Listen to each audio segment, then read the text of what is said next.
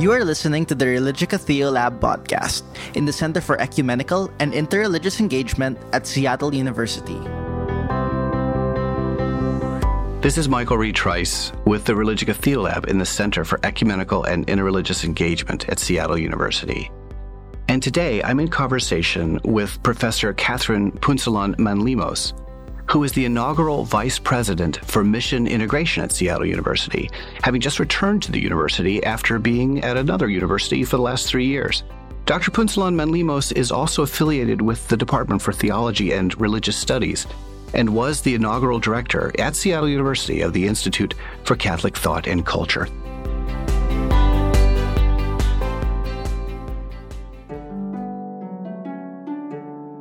Thank you so much, Dr. Punsalan Manlimos, for joining us today in this conversation about mission integration and how we understand these in the vital life of a Jesuit university in the world today. Thank you for the invitation, Michael.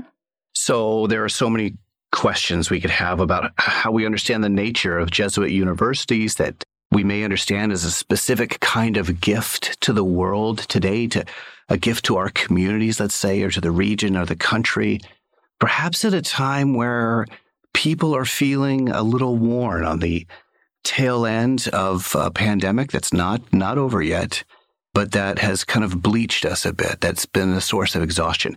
How do you see, maybe we just begin there, how do you see, as you've begun this time and this new role as Vice President, how do you see a Jesuit university as a gift in society and culture and in the context in which you're beginning today?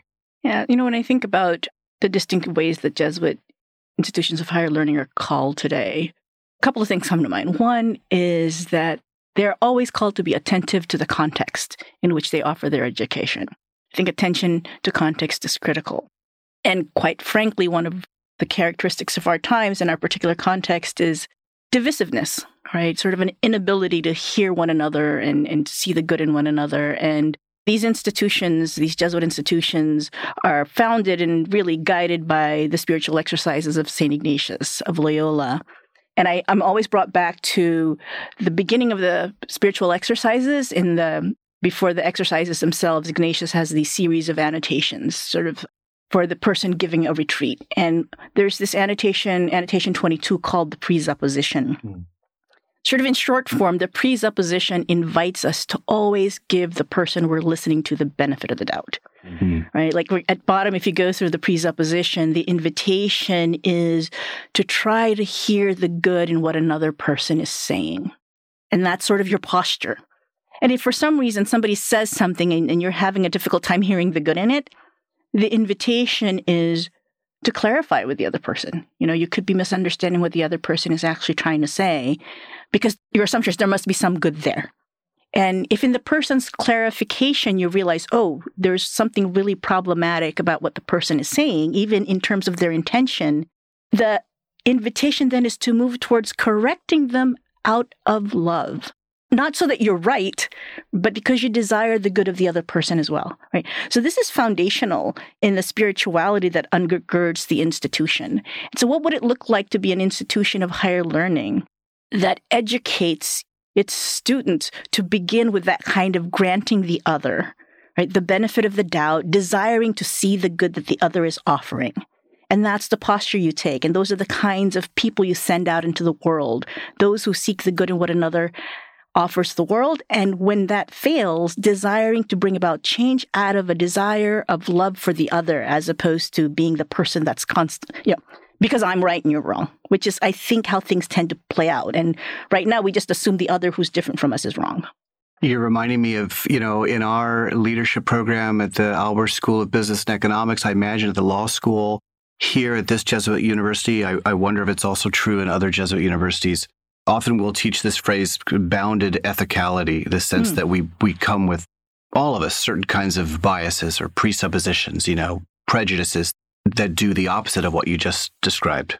But if we could do that sense of giving one another the benefit of the doubt, and in a shout-out culture, which is so contrary to what you described, is there something about what you're suggesting seems to me that's also, it's countercultural in that regard? It's really suggesting, isn't that something that we would imagine one day, that love, or the expression of love, or the expression of giving someone an opportunity and giving them a benefit of the doubt might even be countercultural? Isn't it crazy? But again, if you think about it, this is a Catholic university, right? And really foundational to Catholic thought and kind of this orientation is the assumption of the goodness of all things. Not that things aren't broken, not that things are not messy, not that evil isn't present in the world, but at bottom, the starting point is the assumption of the good, right? If we just go to that for a moment, when we think of the starting point, there's a lot of conversation around this term, progressive. What's at the core, let's say, of a Jesuit university experience? There's lots of discussion around, progressive or innovative or the good or, Jesuit or Catholic. And, you're talking about what's at the core of those things. Are those words also at the core? And how would you align them in terms of being a progressive or Jesuit or innovative university? Where does that show up? So I have to say, as you mentioned earlier, I'm coming back after being away from the university for about 3 years now. And the vision statement of the institution that speaks about Seattle University being one of the most innovative, progressive Jesuit Catholic universities in the globe was surprising to me, because this is a new way that we've articulated our vision. And I think when we look at those four terms, innovative, progressive on the one hand, Jesuit Catholic on the other, we probably often assume those are terms in tension, right? Because when we think of innovative, progressive, you think of this adaptiveness to the reality of one's time and trying to bring about change that is responsive to that. And often when we think Jesuit Catholic, we think tradition and we think stasis, and we probably think something that's fossilized, which is a misunderstanding of the two latter terms, right? When I think of, for example, the Catholicism, I think of Vatican II, and in the Second Vatican Council, I think specifically of Gaudium et Spes, which speaks about the church in the modern world, right? And it talks about paying attention to the signs of the times. That's the invitation, to be responsive to the signs of the times. When I think about Jesuits over the almost 500-year history that they have as a religious order, this is a religious order that's been adaptive to time and place consistently, right? And so the innovative and progressive aren't contrary to Jesuit Catholic, but really I think is emphasizing something that those two terms, Jesuit Catholic, are also inviting, sort of attentiveness to context and responding to the needs of that context, right? The challenges of that context. As I said earlier, our presupposition is the good. Underlying this is a presupposition of a God of love who desires the good of God's creation. But the reality is this world that we live in is broken. And so the invitation is to help bring about healing. And I think that the innovative, progressive speaks to that, right? Responding to that brokenness in a way that's adaptive and attentive to it. So when you look in your new role as vice president and you look across the university, given what you've just said, I mean, it's really inspiring to hold those in a healthy tension, and you can see these different departments and offices, centers, places where that mission is kind of spinning out into the world. Wherever that may be, what do you see? What inspires you? What opportunities or ideas come to your mind, or even what hope is kind of generative for you as you think about what's happening now and what you're imagining for the future? So as you asked that question, the images that were coming to me were images of faculty colleagues in different schools and colleges with different disciplinary expertise, with different knowledge and research that look deeply at the reality of our world. Yeah. And again, integral to the kind of education we offer as a Jesuit Catholic institution is interdisciplinarity. And bringing all of this knowledge and all of this research together to be responsive to the reality we're living in. Interdisciplinary is integral. There's no way to understand any one problem in our world today that doesn't require multiple disciplines to see different angles of it. And bringing together diverse folks to help us understand the complexity of all of the problems that we see in our world, right? It's not just the disciplinary expertise and the diversity in that, but the diversity of persons that make up our community that give us insight into what these problems really mean, right? And how these problems really affect the lives of people. So I think of our deep commitment, for example, around inclusive excellence, our Lift SU, our strategic plan around sort of bringing all these different voices together, bringing all of these, I guess we're thinking about faculty and staff and administrators who help us not only in terms of how we see the work that our institution needs to be doing as an institution, but how it's responding to the world that it's a part of. our emphasis on diversity is really the pathway to the kind of excellence that we seek to actually be responsive to the reality we're living in. Now, do you want to attribute that to the innovative progressive or to the Jesuit Catholic? I say yes. Right. Great. Yeah. And it seems to me, as you're talking about this, just to underscore, it's not about checking boxes. Like, as I hear what you're saying, wisdom shows up, innovation shows up, systems change, and capacity for moving the dial in responding to major societal challenges shows up when we integrate that level of discipline, faculty, when we bring cultural and unique, diverse perspectives to the table that necessarily have to be in conversation for us to move to the next best place. And this is implied in your use of the term perspective, right? Bringing diverse lived experiences.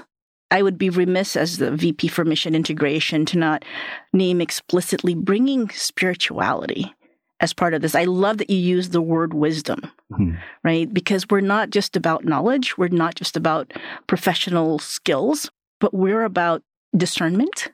Yeah. We're about being able to reflect on these realities and getting at the depth. And again, we're about these diverse voices, which would be useless unless we're actually listening to them and attending to them and hearing them and allowing them to shape our own thinking. But I think there's an element of spirituality that's involved in that as well. I think spirituality is key. It's for me, it's what leads to the deep listening. Can we talk about where that's coming from? I mean, in terms of, you mentioned the arc of a 500-year history. We can go all the way back, and I'd just invite you to go back as far as you'd like in this. We could even go back to the kind of convalescent bed where Ignatius has been injured because his leg has been fractured by a cannonball, which has created a physical trauma, probably a psychological trauma, and he is immobilized. And as I understand, it's in that space of immobilization that from the injury and the trauma physically, he finds himself spiritually and psychologically and existentially moving into the world again in a very new way. How would you describe that experience? Is that kind of is that adequate to how we understand what you meant by spiritual as a starting point? Where would you go? So let's focus on the story of Ignatius and hope we get to, I think, where your question is asking me to go. I'll add another thing to the way you were describing what happened to Ignatius, right? And that often just summarized as his cannonball moment where his legs are shattered and he's forced into convalescence for month upon month upon month. His dreams were shattered. Yeah. Right? So his self-knowledge, his self-image is totally shattered because here was this man who had all of these great sort of dreams about a life of valor in like courtly life, right? Who was vain about his appearance and just I have this image of Ignatius who's about town and he's just has this air about him and he's going to have a life of success. He's having a life of success until this moment, right? I mean, his leg was shattered in part because he was such a charismatic leader that he was able to convince these outnumbered troops, right, to just continue fighting in this battle in Pamplona. And all of that is gone. He's physically deformed. His aspirations for court are probably shattered. He doesn't know what to do with himself. I'm imagining Ignatius in this bed, but 9 months or so, right, that he's doing this? No Twitter, no Netflix, right? No internet, not a lot of books even to kind of allow his daydreaming to happen. We're told in his story that he had 2 books that were available to him, The Life of the Saints and The Life of Christ, The Lives of the Saints and the Life of Christ. And he's got nothing but himself, these 2 books, and his imagination. Right. And as you say, it's in this moment that he discovers who he is. Maybe he discovers this deeper calling, this deeper desire in him, this possibilities of longing in him that hadn't existed until he encountered these 2 particular books. And then he learns to listen deeply to himself in the midst of this, right? This is where he learns discernment. This is where he learns the difference between daydreaming about winning a woman's hand and daydreaming about doing these things that the saints that he was reading about were doing or did in their lives. And he begins to see the qualitative difference of what that means to him, how that's moving within him, and how one One might offer joy, but it's fleeting, but the other offers this kind of lingering joy, right? And he begins to see, I guess that begins to lead us to what I'm sort of suggesting around spirituality, this kind of deeper listening and attending both to oneself and to others, to oneself and the world that one is moving in, and paying close attention to that qualitative difference between, let's say, my daughter, this is wisdom from my daughter, walking into the mall and buying that one thing that's kind of calling out to you in that moment, and it feels really good for the moment. You go home and it's gone. Right. Right. That kind of immediate thrill is out. Right. It's gone. And that moment where you participate in something meaningful to you, whether it's working with a community or maybe it's walking a trail, right, in this beautiful place that we live in. And there's this lingering sense of joy in that encounter that's different. And then when we think about the kind of education, now let's bring this back to the kind of education we're offering at a Jesuit institution. How exciting is it to imagine that we are able to invite our students to that kind of depth of reflection and self-awareness, and that kind of depth of attention, not only to other people, but to themselves, right? That allows them then to experience, whether it's texts, whether it's moments with a student organization, whether it's just sitting with somebody over a meal, they begin to qualitatively experience something different. Or experience something qualitatively different, sorry. Yeah, no, yeah. One of the things that interests me about discernment is that often it's referred to, I think, in an academic setting in a way that doesn't appeal to the history as you just were. So it can feel somewhat kind of linear or flat. But when it's understood as a part of a deeper spiritual exercise that begins with the personal experience of trauma that goes back 5 centuries, it tells me something about how discernment as a process of self-discovery that's kind of baked into an educational system, it makes more sense to me now, because it's no wonder that in Jesuit universities, we talk about the education of the whole person, because that level of discernment would necessarily include your whole being, as it did for Ignatius. There's no part of you that would escape that kind of self-assessment, self-discovery, which would invoke that kind of joy, sure, but also there's a kind of, that's a hard-fought joy. That's a lot of time for processing, getting to a place of gratitude, and integrating all of that. And I wonder, as the vice president for mission integration, what's the relationship, do you think, between that cannonball experience and how you think about integration in Jesuit universities today? Oh, interesting.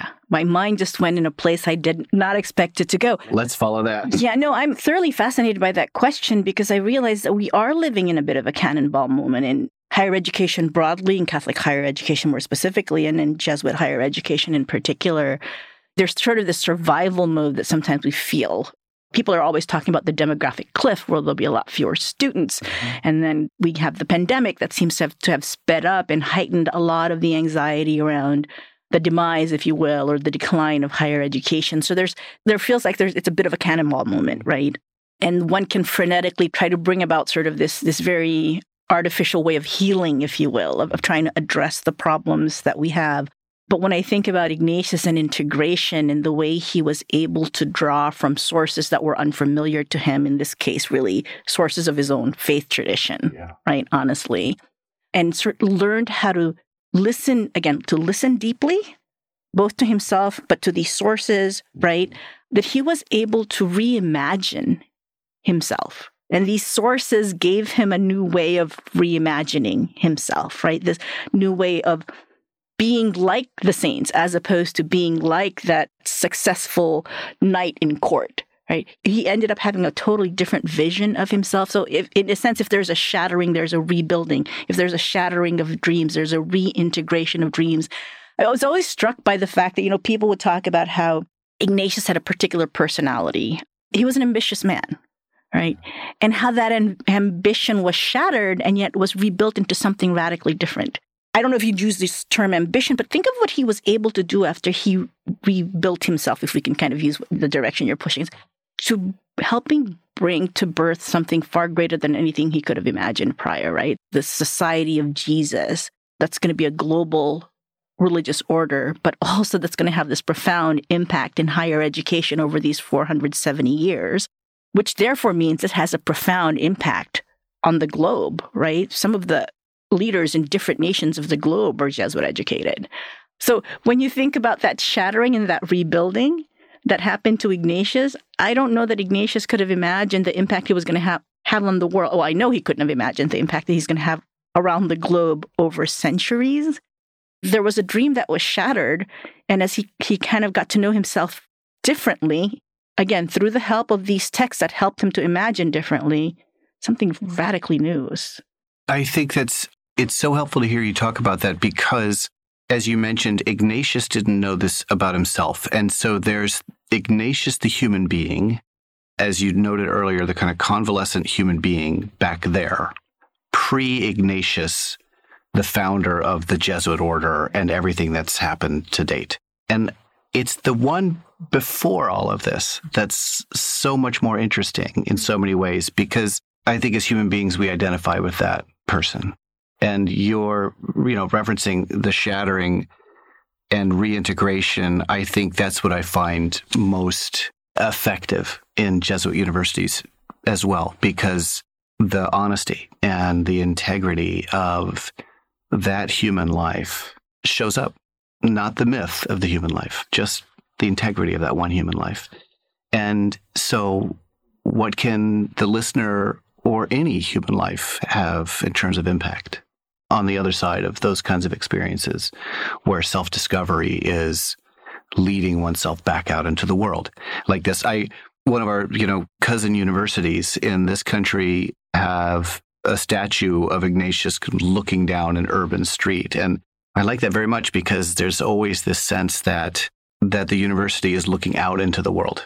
I'm just fascinated because as we were describing what happened to Ignatius and this idea that he was able to reintegrate and reimagine himself in a way that he wasn't prior to that experience of convalescing and being stuck with only these two books to read, right? Yeah. I find myself thinking about what the role of our education and the education we offer is for our students, right? Not just the example of this Ignatius who's able to do this work of reintegrating after this shattering, which I feel like a lot of our young people are really experiencing right now, this sense of shattering. Could you say more about that? If we think about our young people, if we think about what they say about millennials and Gen Z and almost a sense of hopelessness, given the world that they're living in, a world characterized by pandemic, by climate change, by gun violence. I mean, there's just such a shattering for them.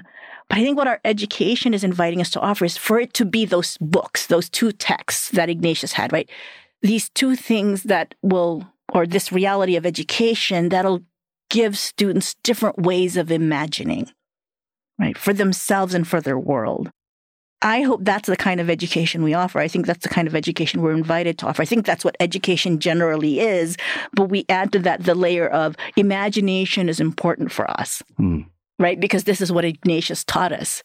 The power of the imagination, to imagine something different and to be able to step out into the world, to begin to actualize that which we imagine. How important is it for us to have in our vision statement, I believe, this connection between imagine and shape in the way it's so much implied in what you're saying, but I know we mean that specifically, don't we? Is it across fields, or is it's more than just a kind of philosophical add-on, right? We mean, how would you describe the importance of that? Sorry, I almost you're probably seeing my mouth hanging open because for me, those are just so intimately connected. Right? It's our imagination that allows us, I guess, to have before us this new world, this different world that we desire. And isn't that if you will, the map, the plan, the hope that then defines how we move in the world, the shape, right, that you're talking about, the action piece. I know that the Ignatian term we often use is imagination, but Pope Francis also uses the term dream, right? I always invite people to dream that which you desire to see, and allow that to guide how you're going to move in the world, right?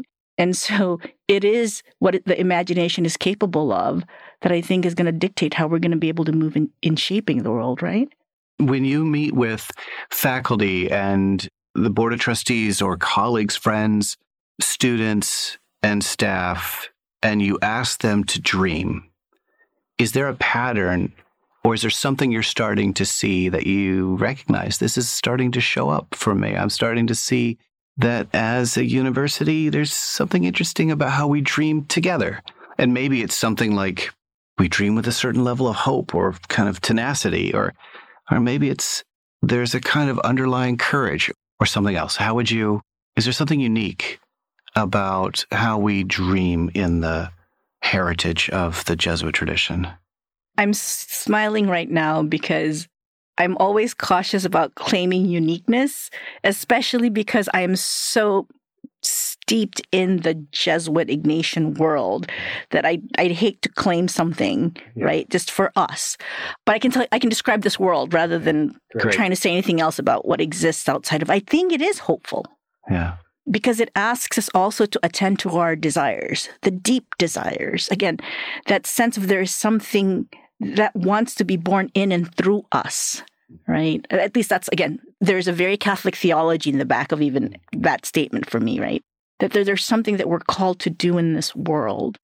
And so I think the way we imagine and we dream invites the surfacing of that so that we can name that which we have and we are invited to give to the world, right? Whether it's gift, it's talent, it's aspiration, it's imagination, or it's just a desire to do something good and meaningful, right? However that's going to manifest. But I don't know if this is making sense.